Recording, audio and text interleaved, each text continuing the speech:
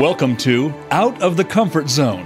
When you lead from a base of expertise, your confidence and credibility are derived from your knowledge. People follow you as a result. However, when you take a stretch assignment and span outside of your comfort zone, leading requires a different approach, one of influence, inspiration, compromise, and courage. We are here to talk about how to take that next step and keep going. Now, here is your host, Wanda Wallace. Welcome to Out of the Comfort Zone.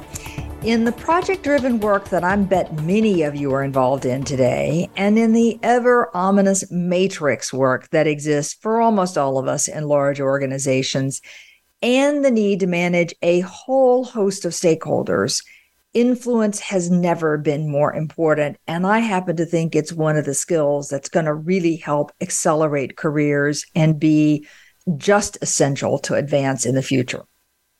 So how do you influence without manipulating? Question number one. Question number two, what are the steps to influencing? And question number three, what are the essential ingredients that make influence effective? And that's what we're going to talk about today.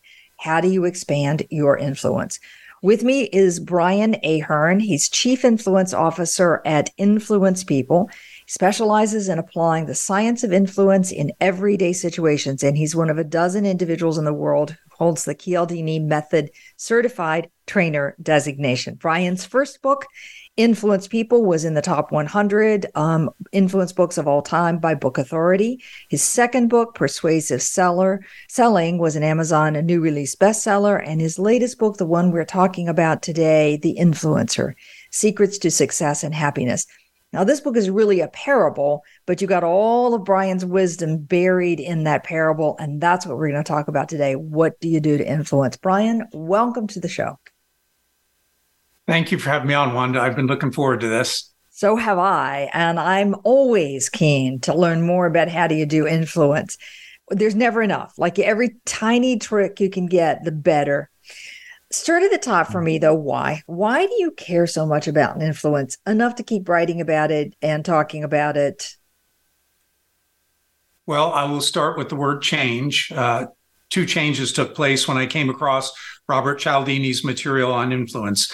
I immediately understood that it was the foundation of selling, and I was involved in sales training. And the deeper I went with his material and the more I saw the application, it literally changed my career because it changed everything that I was doing when I was working in the corporate world for an insurance company, how I interacted, how I was teaching people selling, how I was leading, all of those things. And ultimately, it led to me leaving the company and doing this full time. So changed my career, but it also changed my life because it changed how I interact with people on a daily basis. And one of the biggest examples I would give is it changed how my wife and I raised our daughter, incorporating the concepts of influence to make it easier for her to buy into the things that we knew were in her best self-interest. So change is the first thing.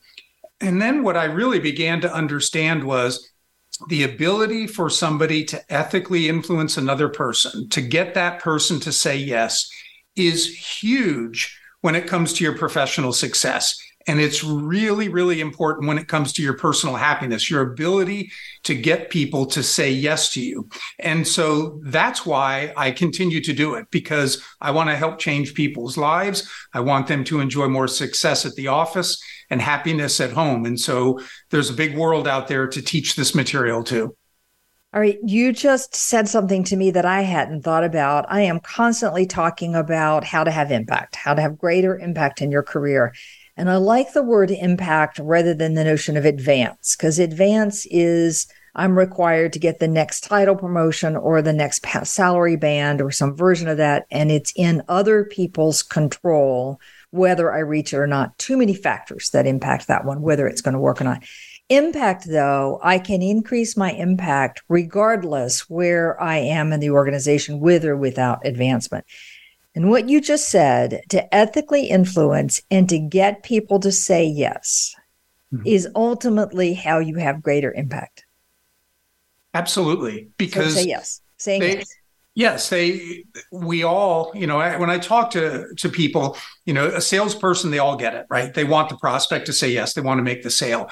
But managers, think of those people who are full of great ideas, but somebody above them has to say yes. They have to give them the green light before they can implement those ideas. So how you convey those ideas is an influence process. And the better that you are at doing that, the more opportunity there are for your ideas. Then you are impacting the company. But even people at the ground level. So maybe you're not a manager, maybe you're not a leader in the sense of having a team that's following you. You still can impact upwards. You can impact across the organization. Your ability to get people to buy in might be that first step to an advancement to a next level within that organization. Yeah. In either way, even if you don't have the aspiration to get to higher level, getting more people to say yes, having bigger influence over what the organization does and impact is just a great thing. All right, I have to go backwards though, Brian, because you left the thing hanging that I just can't ignore. You said learning Cialdini's method changed your personal life in that it changed how you raised your daughter. Can you give us an example of how that happened?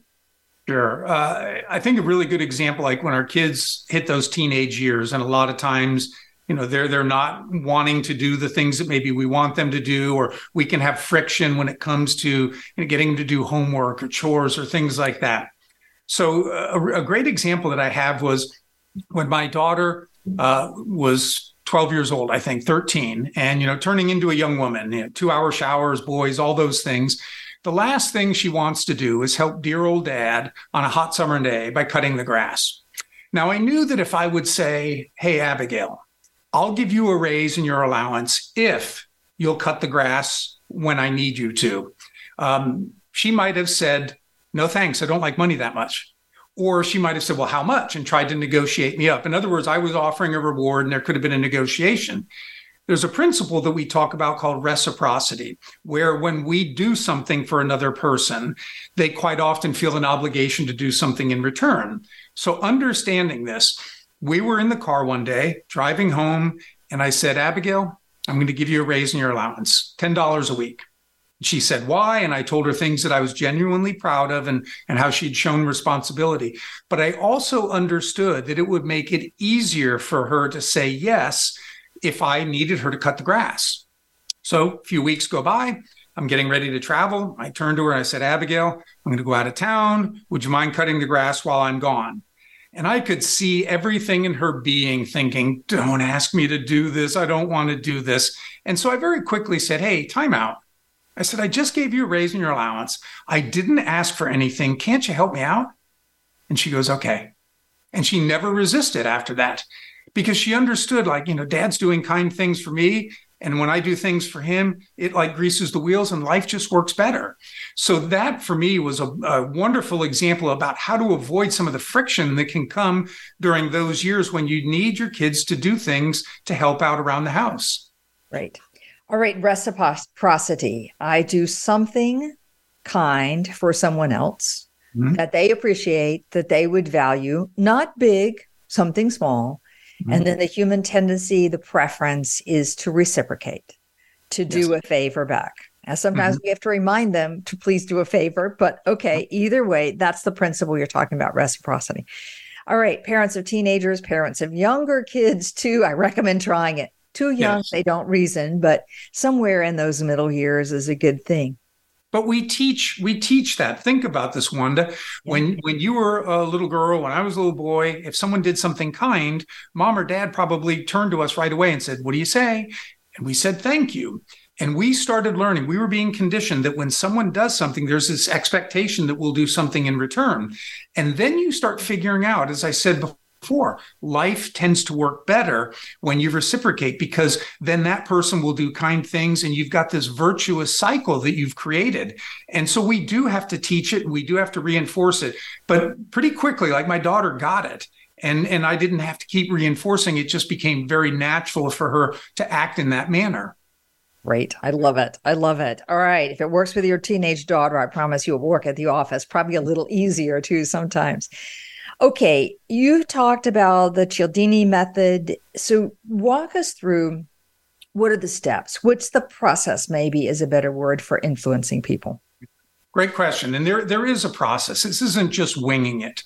But the more that you learn these principles of influence, the easier it gets. It just becomes who you are. And so that's why we talk about principles. I live by principles. I don't live by techniques or anything like that, but I live by principles. When we talk about the influence process, the first thing that you have to do, and this may sound very rudimentary, but you have to clearly understand who you are trying to persuade. Sometimes people lose sight of that and they just launch in and they try to get someone to say yes without stepping back and saying, who is it that really is the target here? And then we don't just consider our goals. We have to understand what their goals are as well. Our goal is probably get them to say yes to our idea. It's get them to say yes to a product or service. But we have to understand what their goals are too, so that we can align with that. And after that, then you start to research the situation. And you really want to understand as much as you can about everything that surrounds this situation. And once you've done that, you start thinking, okay, now which of these principles of influence are generally available to me that I could bring into my communication to make it easier? And once you've done all that, you just kind of formulate a plan in how you're going to approach this situation. So you're not going in scripted, but you're going in with a solid understanding of who they are, what your goals and their goals are, the situation that you're in, and the principles that apply. And you just begin to have a very natural conversation. All right. So when you say, I want to start, so clearly understand who the person is, what their goals are, research the situation. So I'm looking for alignment, decide which of the principles are going to apply, then create a plan, and then I'm off to execute that plan, or at least until I need to reevaluate that plan and try again. When you say understand the person, how much of that is just understand who the target is? And how much of that is understand the personality, the preferences, the styles of the person, in addition, obviously, to their goals? Well, so there's two things there. And I think getting to know the person and what is important to them is critically important. But it's also important to understand their personality type, because you're not going to make the same communication or approach, even if it's the same product, service, idea, whatever, to everybody, because then you're just hoping that you're going to hit the right person. But for example, I talk about in the book what I call the DEAL model. And DEAL simply means driver, expressive, amiable, logical.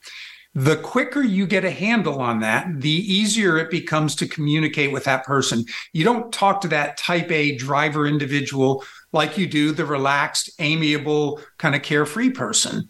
You may talk about the same product, service, et cetera, but you talk about it differently, and different principles come into play. So it's important to understand the personality type, but also I think people want to be known. And so the more I get to know them and what's important, their family, those types of things, the easier it becomes to have rapport and then have influence. Okay.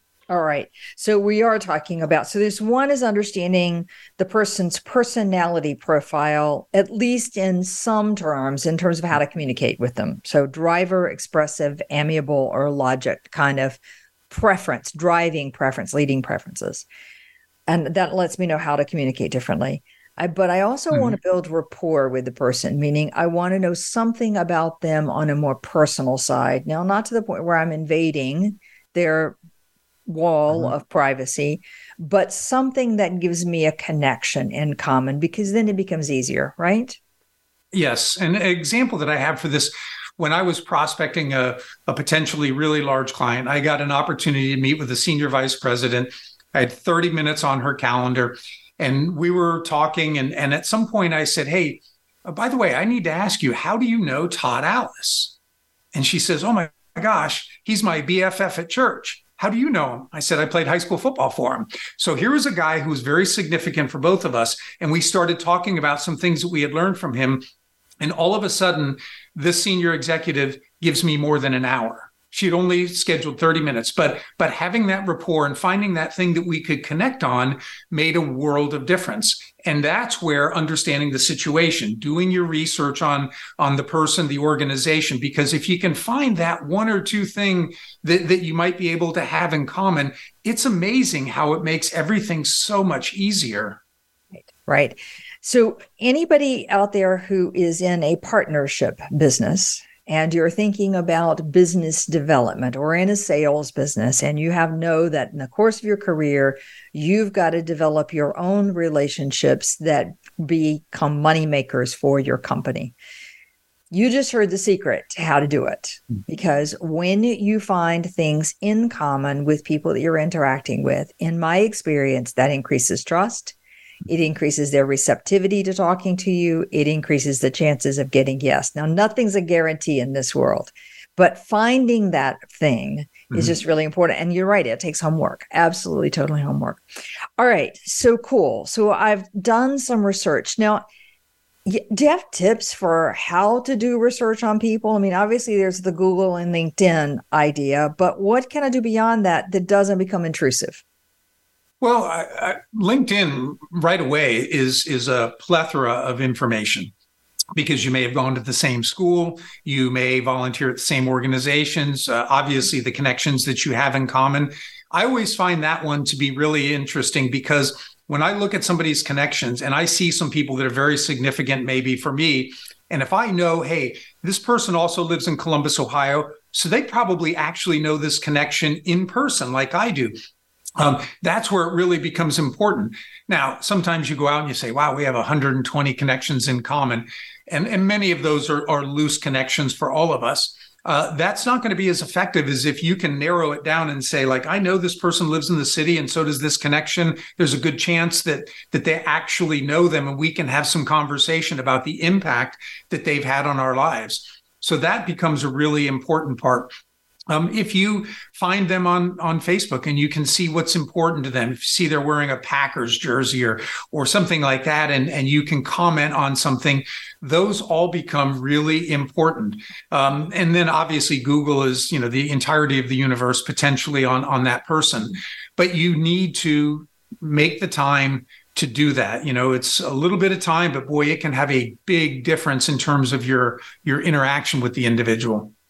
I would also add, if you have the chance to be at the person's desk or office, and it's not a hot desking situation, so they have everything around them. Often people will have stuff on their desk that gives clues about their interest as well. We don't always have that options, though. Yeah. And one other thing that comes right to mind, too, in fact, I did this morning, ask somebody who probably knows that individual. So I've got a meeting coming up next month, and I know somebody who's worked with this organization. So I texted them and said, hey, do you happen to know this person? Can you give me any insights on that?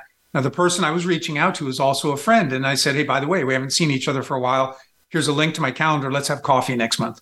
And so this individual will appreciate that. So we're nurturing our friendship. Of course, he wants to help me because we're friends and I've helped him. So that becomes really important if you can find people who actually know the person you're going to be interacting with. Right. Okay, that makes bunches of sense to me. All right. So I understand who my target is. I understand something about them personally. I've got a basis for creating rapport. I understand what their goals are. I understand what they're trying to achieve. I know something about their communication preferences. All right. Now I need to research the situation. What do I need to know about the situation? You need to understand the biggest thing is going to be their personal goals. Because even within a large organization, human beings are pretty self-interested, and they are still going to do things that are probably in their best interest. Hopefully it aligns with the organization. So yes, you can understand what the organization is gearing towards, but what about that person? What are their particular goals? And I think a great question is, Wanda, what will make you look like a rock star coming out of this? Tell me what it is that you're going to need if we ultimately figure out that we can do business together. And then you're going to start telling me, I need this, and I'm looking for a promotion, and you're going to share that information. I need to pay close attention with my listening skills, and I need to take note of that. And then I need to show how what I'm offering can align with that. There's a principle called consistency. We feel this internal and external pressure to be consistent in what we say and what we do. So by understanding the larger organization, but you as an individual, and you're telling me what you need to succeed, and I show you that my solution lines up with that, it becomes much easier for you to say yes. Okay. So second principle. So we talked about the reciprocity principle, and now you give me a second principle, consistency. People want to be consistent. Yes. So if what I am trying to get you to say yes to aligns with what it is that you are trying to achieve, that consistency increases the chances of yes. Absolutely. Okay. All right. Great. Okay. So that's research in the situation. Now you've said I need to decide which principles are available to me. Mm-hmm. We've got two principles already, reciprocity and consistency. What are the others? So there's a total of 7 principles that we talk about. The first one is liking, and everybody will get this. We prefer to say yes to people we know and like. Mm-hmm. Employing that principle is not about me, Wanda, getting you to like me, though. It's about me coming to know and like you. Because when you sense that, hey, this guy, Brian, he really seems to like me. He really cares. And we've got all of these subconscious clues, smile on the face, the look of the eye, the body language, all of these things that are telling us something that we can't always put our finger on. But when you really start to come to know that Brian really cares for me, that is what opens you up. It's not like I am just coming across like somebody who's just trying to get you to like me so you'll want to do business with me. So to me, that's the foundational principle, because that starts to change everything else. It changes my giving, the reciprocity, because when I get to know and like you, Wanda, I want what's best for you, at least what I understand to be best for you. And that's how you receive it, even if you have to say no, because you realize like Brian is looking out for my best interest. When it comes to that principle consistency, then I'm not asking you questions to manipulate you into a solution. I'm asking you questions to genuinely get to know and understand you. Another principle is called consensus. Consensus or social proof simply says we are very likely to follow the lead of others, and the more similar they are to us, the more likely we are to follow their lead. So if I have come to know and like you, and I am trying to have a positive influence on you, I'm going to be thinking about other people who are like you. And I'm going to talk to you about those people and how they benefited from a solution. And you're beginning to think, well, if they're like me and they're having success with this, then it's pretty likely that I would have success with this too. And it starts making it cognitively easier for you to say yes. Okay. So we've hit a number of principles. Let me pause there in case you've got questions. And I'll hit. So let me just repeat them because I think they're really interesting to recognize that these principles are applying. One is reciprocity. I'm going to do something kind, genuinely kind, reasonably kind, not massive.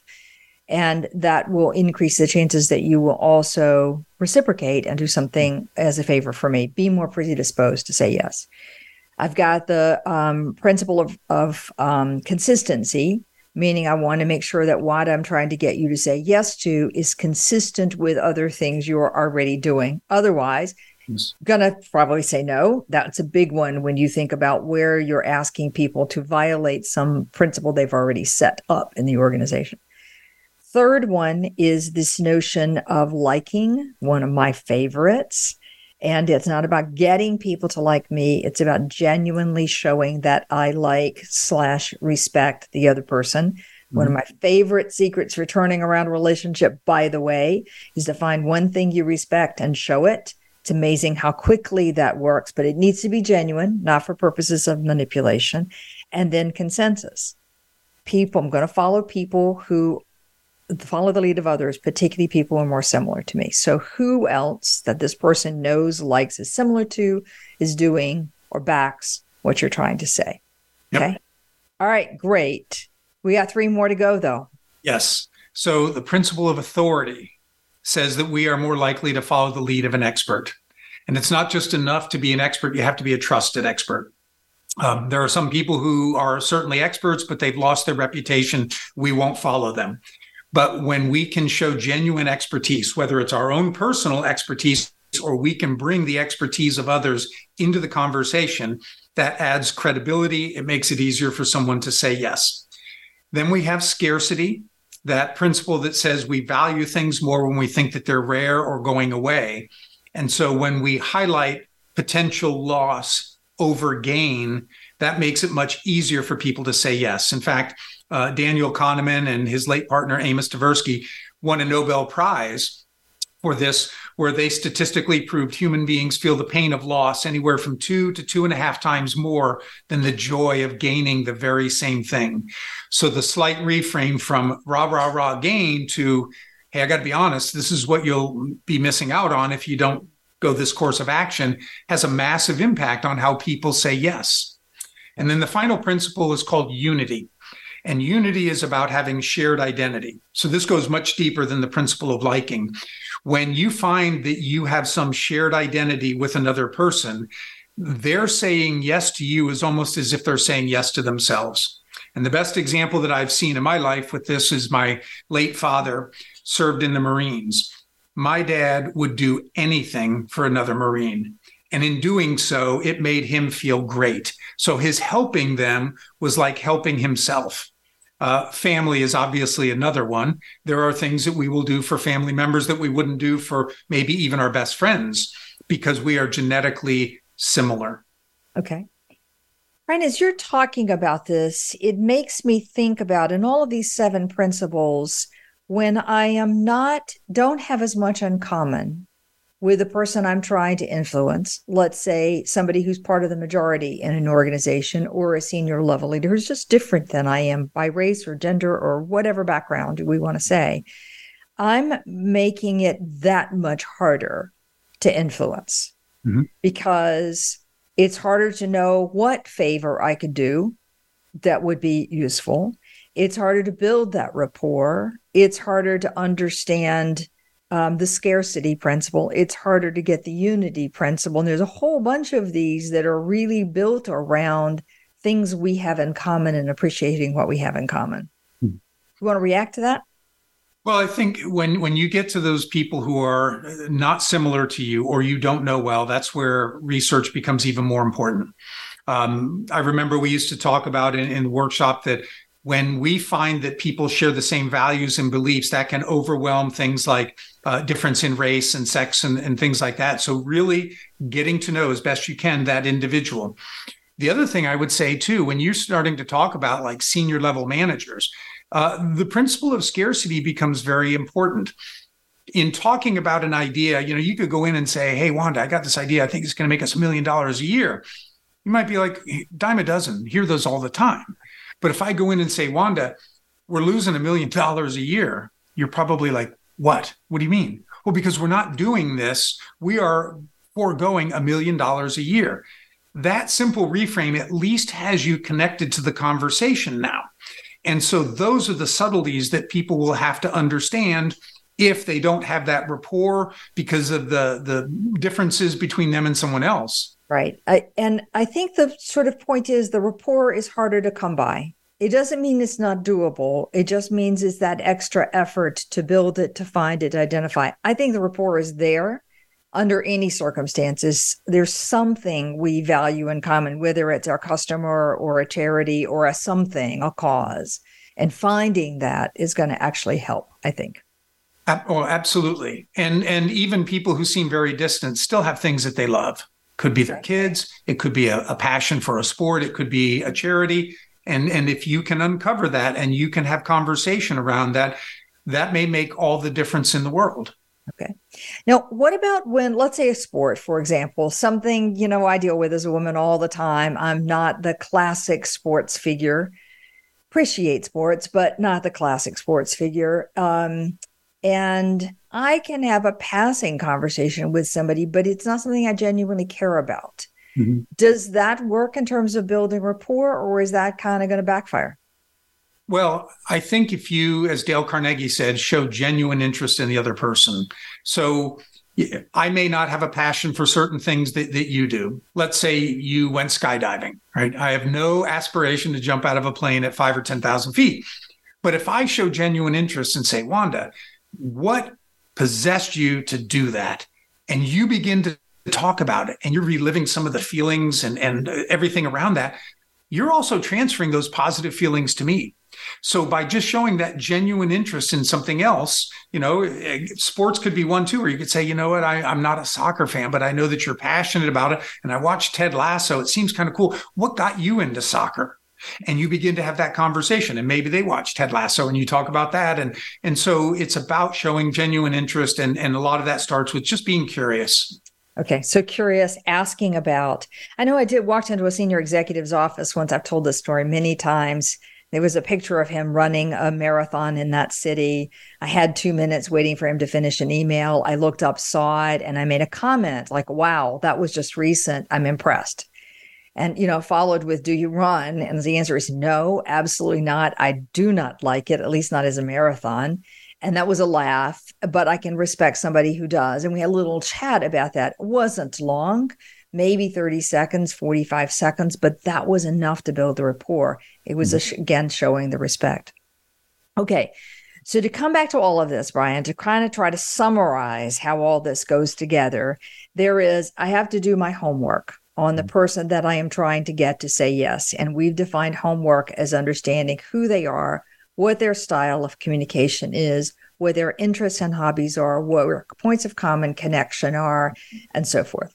Then I'm going to decide what they're trying to achieve and how what I'm offering actually aligns with what they're trying to achieve, with their goals. Then I'm going to look at these 7 principles that we've just reviewed and say, which ones can I apply in this particular situation? And of course, how am I going to go about doing that? Mm-hmm. So if it isn't me, that's the authority. For example, where's the authority that I'm going to bring or the authority that I can reference as an example? And then I'm going to create a plan. What does this plan look like? And how do I go about executing that plan? And then obviously rinse and repeat. If plan isn't at first successful, keep trying again, I presume you would say. Absolutely. Okay. All right. Pretty clear. This is a perfect place to take a break. When we come back, I want to do 2 things. One is to talk about some skills like active listening and why that is so important. But I also want to talk about this question of manipulation, something, Brian, you've said multiple times, genuineness and not trying to manipulate. I want to talk about where's that crossing point and a few other things as well. My guest today is Brian Ahearn. The book we're talking about, The Influencer, Secrets to Success and Happiness. And we'll be right back.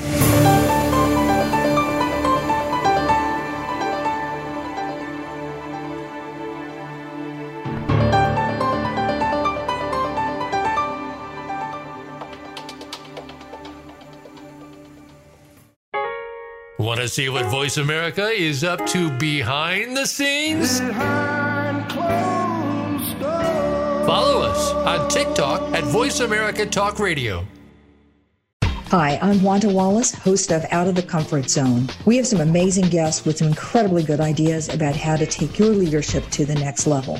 But I find people are looking for more practical ways of implementing those ideas. So we've created an individual subscription service specifically to focus on how to apply. You'll find more about that at www.outofthecomfortzone.com. We have 2 additional subscription services, one for the social group that want to exchange ideas and perspectives with a group and talk about career advancement. And we have a master's level for people who want to take a deeper dive, all on outofthecomfortzone.com. We hope you'll join us. This is Wanda Wallace, host of Out of the Comfort Zone. Do you find yourself in a role where your team knows more than you know? Are you struggling to see how you now add value? For years, I've coached leaders who have moved beyond the comfort zone of their expertise and have developed a methodology to help them make the leap and go on to do more. All of those tips are now packed into my new book, You Can't Know It All. Visit our website at leadership-forum.com or tune in to Out of the Comfort Zone for more insight. From the boardroom to you, Voice America Business Network.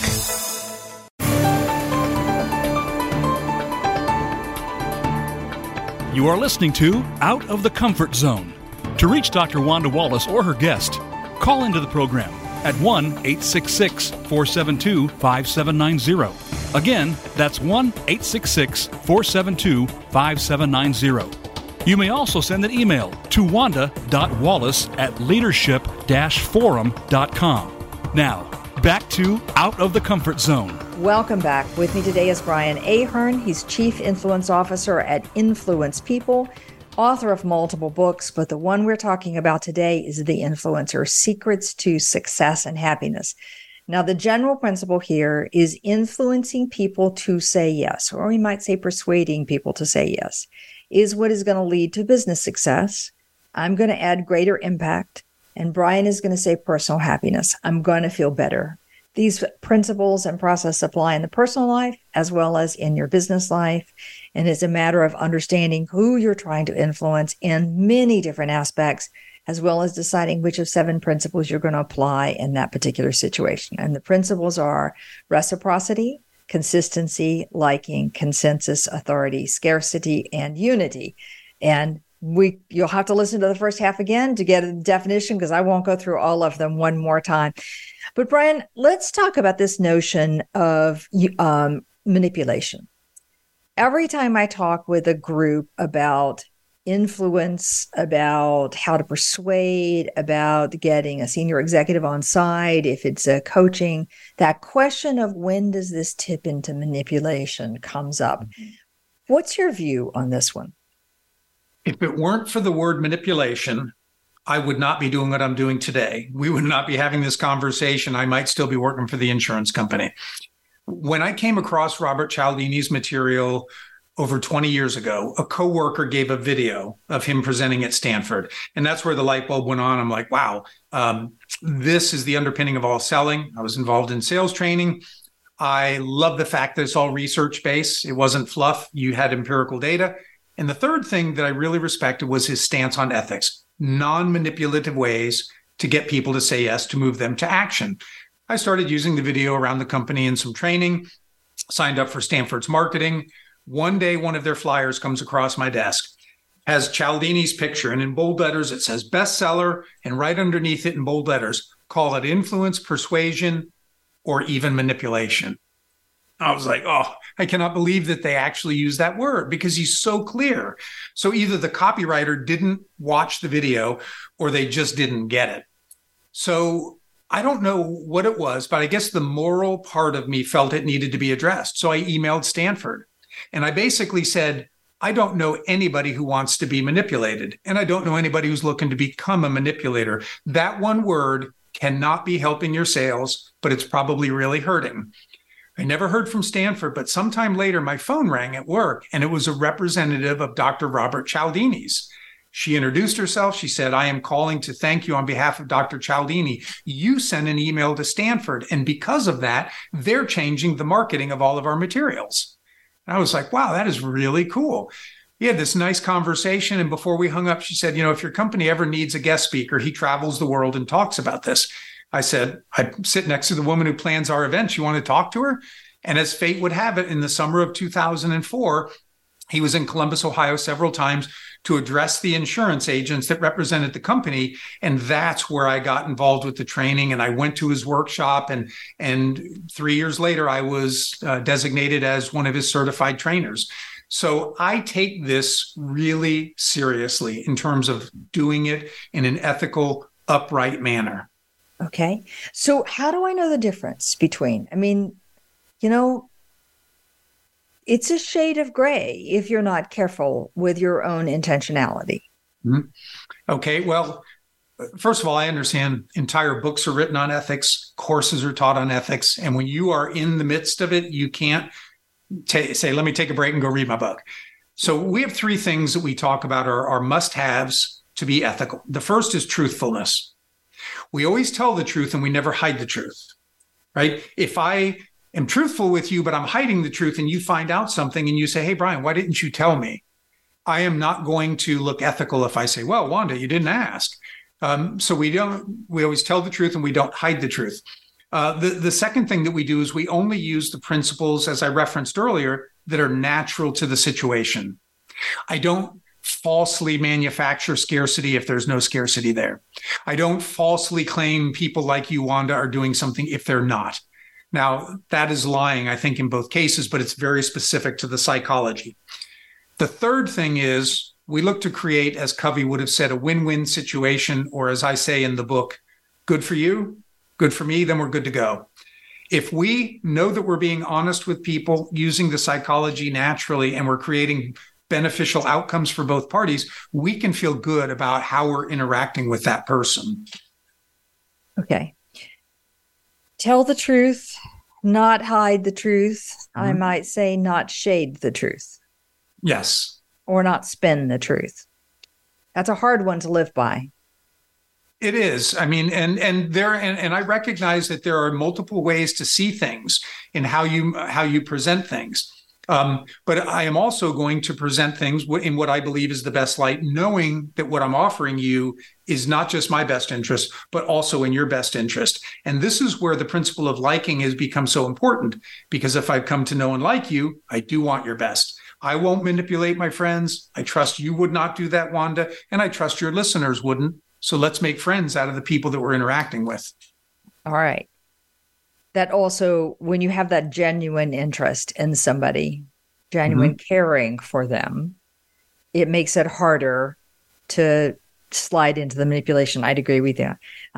Second principle is I'm only going to use the principles that are natural, meaning I'm not manufacturing authority or scarcity or pretending to like or pretending to something we have a connection when we actually don't have a connection. Yes. And then 3, I like your phrase, create win-win. And I like your phrasing much better than that. We use win-win too much in the world. Good for you, good for me, good to go. Yep. Good for you, good for me, good to go. All right. So to me, those come down to my intention in any given situation is to do what is genuinely good for you, what is genuinely good for me. I might sacrifice something that's good for me, but I have to be a little careful about that because it'll build resentment and a bunch of problems down the line. But genuinely good for me and genuinely good for you. And with that, the truth, use what's natural, and then mutual win-win. Yep. Okay. All right. Okay. Intentions. Fair enough. Let's shift and talk about active listening. So now I'm sure everybody's heard the term active listening, but as a reminder, what it basically means is I am listening to what Brian is saying, and then I am synthesizing back what I've heard from him, confirming that I'm right. Never replaying it back verbatim because I find that gets to be offensive really quickly, but a synthesis, a summary of the essence of what I heard. Now, why is that important, Brian? Listening is important because if you are not doing a good job there, if you're so self-focused, you're going to miss information that could be critically important to your next steps in influence. It could be critically important to say, hey, maybe we're not going to be a fit based on some of the things that I've heard. So you could miss important information. When I was leading sales training for the insurance company, I conducted a little experiment of sorts. We had about a couple hundred people between some of our regional offices, and we would put them in a situation where I would hand out a piece of paper, and it simply said at the top, it gave them instructions. One set of people, it said, sit back and just listen intently to the story. Another group, it said, listen to the story, feel free to take notes. And a third group, it said, as you listen to the story, connect as many of the numbers, and there was numbers 1 to 72, as possible. So you have 3 different groups here. When we looked at the results, the people who had taken notes got 60% more questions right. There was a 10-question survey at the end of this 5-minute story. They got 60% more questions right than the people who are connecting the numbers. The people who just sat and focused on listening got nearly 75% more right. Now, the moving of the numbers was analogous to how many people play on the phone while they're in a meeting or they're doing it's distracted listening. And it really drove home for people like, wow, it makes a world of difference if I hone in and really pay attention. If your organization can do a 60 to 75% better job listening than your competitors, you are bound to catch information that's going to help you make better decisions. So that, for me, is why it's critically important that we focus on our listening skills. It's interesting. It reminds me, that's our job as coaches. When we're coaching, whether you're internal or external, the organization, your job is about listening, not about your own agenda. But it reminds me of a senior executive at one of my financial services clients who says, I get so angry with my team or anybody else in the organization who goes to a client and who starts talking right away. as if we're telling the client how to run their business and we know it better than they do. And it's like we want to do that prep, but we want to start with listening, let the client tell us what it is that's important to them and respond accordingly. And that's exactly what you're saying. Listen intently. What's interesting, though, about this is that it is listening and not necessarily listening and taking notes, because you say taking notes divides attention. It can. Too many people try to write down everything that's being said. And in doing so, you're missing a lot of information. In fact, I've read studies that say, kids who are in college and they're taking notes on their computer, they try to transcribe, and they're not really synthesizing the information and thinking about it as it comes in. So note-taking can be a skill in and of itself. What I always encourage people to do is just jot down a word or two or a bullet point, something that will jar your memory, that when you leave the meeting, you can begin to fill in the blanks. And it's amazing. I mean, we've all probably experienced this, where you've watched a movie, you have a hard time remembering it until somebody asks you a question. And once you get into talking about it, you really have remembered a lot. And notes can be something like that, but they can't be writing the next great American novel. It's not what you're supposed to do. You can't get the verbatim. There is an art in that, in understanding what words you need, what phrases you need, what you can remember to fill in, and what's going to be the jog for your memory. Absolutely right about that. One of the things that I describe in the book, I have a methodology that I call listening STARS. And STARS is an acronym that stands for stop everything that you're doing, tone, focus on that quite often conveys emotional state. A is the ask clarifying questions. I generally am not a fan of interrupting, but if you say something and I say, hey, Wanda, I'm not sure I really understand. Could you go back and, it shows I'm actively listening. I'm engaged. And then, STARS. R is restate. And you talked about that. I restate in my own words my understanding of what you have conveyed. And the S is scribble. Take moderate notes throughout. And I think if people, every one of those steps, in one sense, it's a skill, but the bigger sense, it's a choice. I can choose to stop. I can choose to focus on tone, etc. So if people are willing to make those choices, they get easier and easier, like most skills in life, till the point that they become something you don't even have to think about. It's just who you are and what you do. I find one of the hardest things for people to do in this active listening is to suspend their own agenda. So I come to a meeting with the purpose of getting you, Brian, to say yes to something that is on my mind. And my agenda is to make 4 points that are going to be absolutely profoundly persuasive. And that is what is running through my brain, so that I'm thinking about that and actually don't have the capacity to genuinely STARS, as you just said, stop, focus on the tone, etc. And it's, ways to stop that agenda from running. I know my secret is I put that agenda on the sideline notes of whatever paper I have in front of me. So I know I have a reference point for anything I wanted to say, word reference point, not verbatim. But do you have any other techniques that help you suspend your agenda so you're actually listening? Well, first thing is when you go in, you have to acknowledge that you've done that in the past and you're not going to do it now. You have to make an intention of not doing that. For me, I would say the biggest thing that I find helps me with that is maintaining eye contact. Mm-hmm. If I am really looking at someone in the eyes, it's hard to think about something else because I'm seeing so much about that individual. I will tell you that I was not a very good listener in the past. I remember a time my wife goes, "What? You don't remember that? You teach listening classes?" And that stung a little bit. But I have gotten to the point now where when I am with somebody and then maybe I don't see them for 6 months and I bring something up and they're like, "Wow, you remembered that?" But it was because I've made this choice to focus in. Now, I don't remember everything about the conversation, but you can usually tell when the important stuff is being talked about.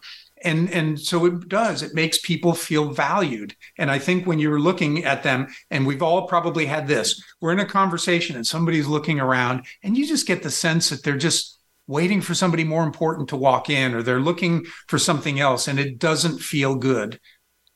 You don't genuinely feel like they're listening to you. In fact, frequently I will stop talking and it takes several seconds before even my best friends realize that I have stopped talking. It's because their attention is distracted to something else. So much for multitasking. All right. We've covered active listening. I want to shift to a slightly different one. You know, we deal with a lot of different personality profiles in any large organization, and some of whom we love and some of whom we just don't love as much. Now, maybe other people do. I'm not saying somebody's a bad personality, but it's just not my cup of tea. All right. What's my strategy for influencing somebody I just don't love so much? I think we go back to liking and getting to know them. So I'll share a quick story. When I was involved in sales training at the insurance company, the individual who ran the claims department asked me to come in and do some training because he understood that settling a claim is an influence process too. First meeting I go to, the guy who's the head of the claims training is sitting right across from me, arms folded, leaning forward. My sense is he's looking at me like, what are you doing here? This is my thing. Well, I tell the senior executive at some point, I'm like, hey, I'm done with the spring training. I'm available if you need me. Thought he would invite me to meetings. Instead, he sends me on the road with this guy. So I'm thinking, oh my gosh, I got to go on the road. This person doesn't like me. And it was pretty cold at first. And then to make things even worse, the first time we're traveling, we're at Starbucks. I get my coffee and I say, can I have one of those green sticks to put in my coffee? And they give me one.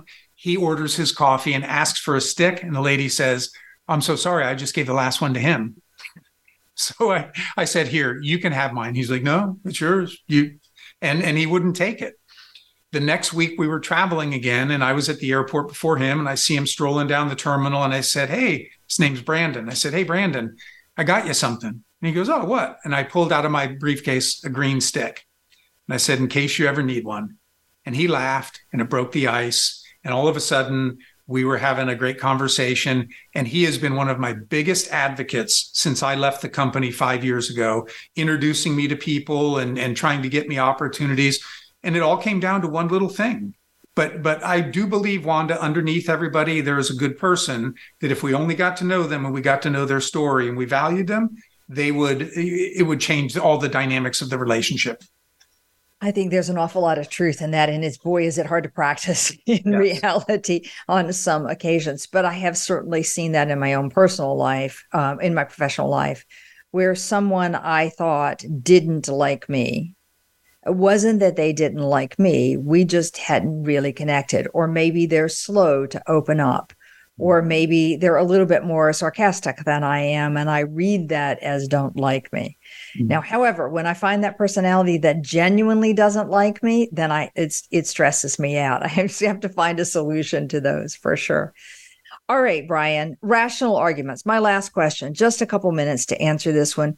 Too many people that I talk to believe that the rational argument is the way to get to a yes. What do you say to them? It's never worked when I've been trying to convince my wife of anything.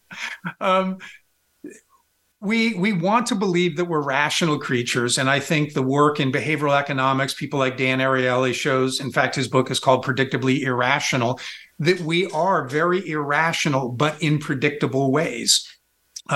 So we like to convince ourselves that, the reason we bought something, is for all these reasons, A, B, and C. But salespeople understand that people buy based on emotion and justify afterwards with logic. So I'm not saying that we should go in and just make a completely emotional appeal, get people to cry and do things like that. That can come across as manipulative. But you also don't want to go so far to the other side that you just lay out A, B, and C and expect they're going to understand it and do that. This is where the principles come in, because you have an opportunity to invoke a little scarcity, some liking, and these principles, all people, they make decisions based on them to one degree or another. So don't lean so heavily on the rationality of your argument. Understand how to present it using what science says is the best way to communicate. Okay. All right. So I need rational argument, but that alone isn't enough. I need some other principles that are going to help get to yes. Brian, I think we could keep talking for another hour. What a great set of tips and advice here. My guest today, Brian Ahearn. The book is called The Influencer: Secrets to Success and Happiness. Brian, how can people find you? Easiest way would be LinkedIn. I will accept anybody who is reaching out, and I try to keep social media social. So if you reach out and you don't say that you heard me on the show, guaranteed I will come back and say, how did you find me? It's an opportunity for us to have some conversation. The other would be my website, influencepeople.biz. influencepeople.biz. All right, Brian, thanks for being a guest. If you've liked this episode, please rate us highly, favorably on your favorite podcast server, and definitely join us next week for another episode in Getting Out of Your Comfort Zone. Thank you for joining us today. Tune in for another edition next week with Dr. Wanda Wallace on the Voice America Business Channel. Reach outside your comfort zone this week.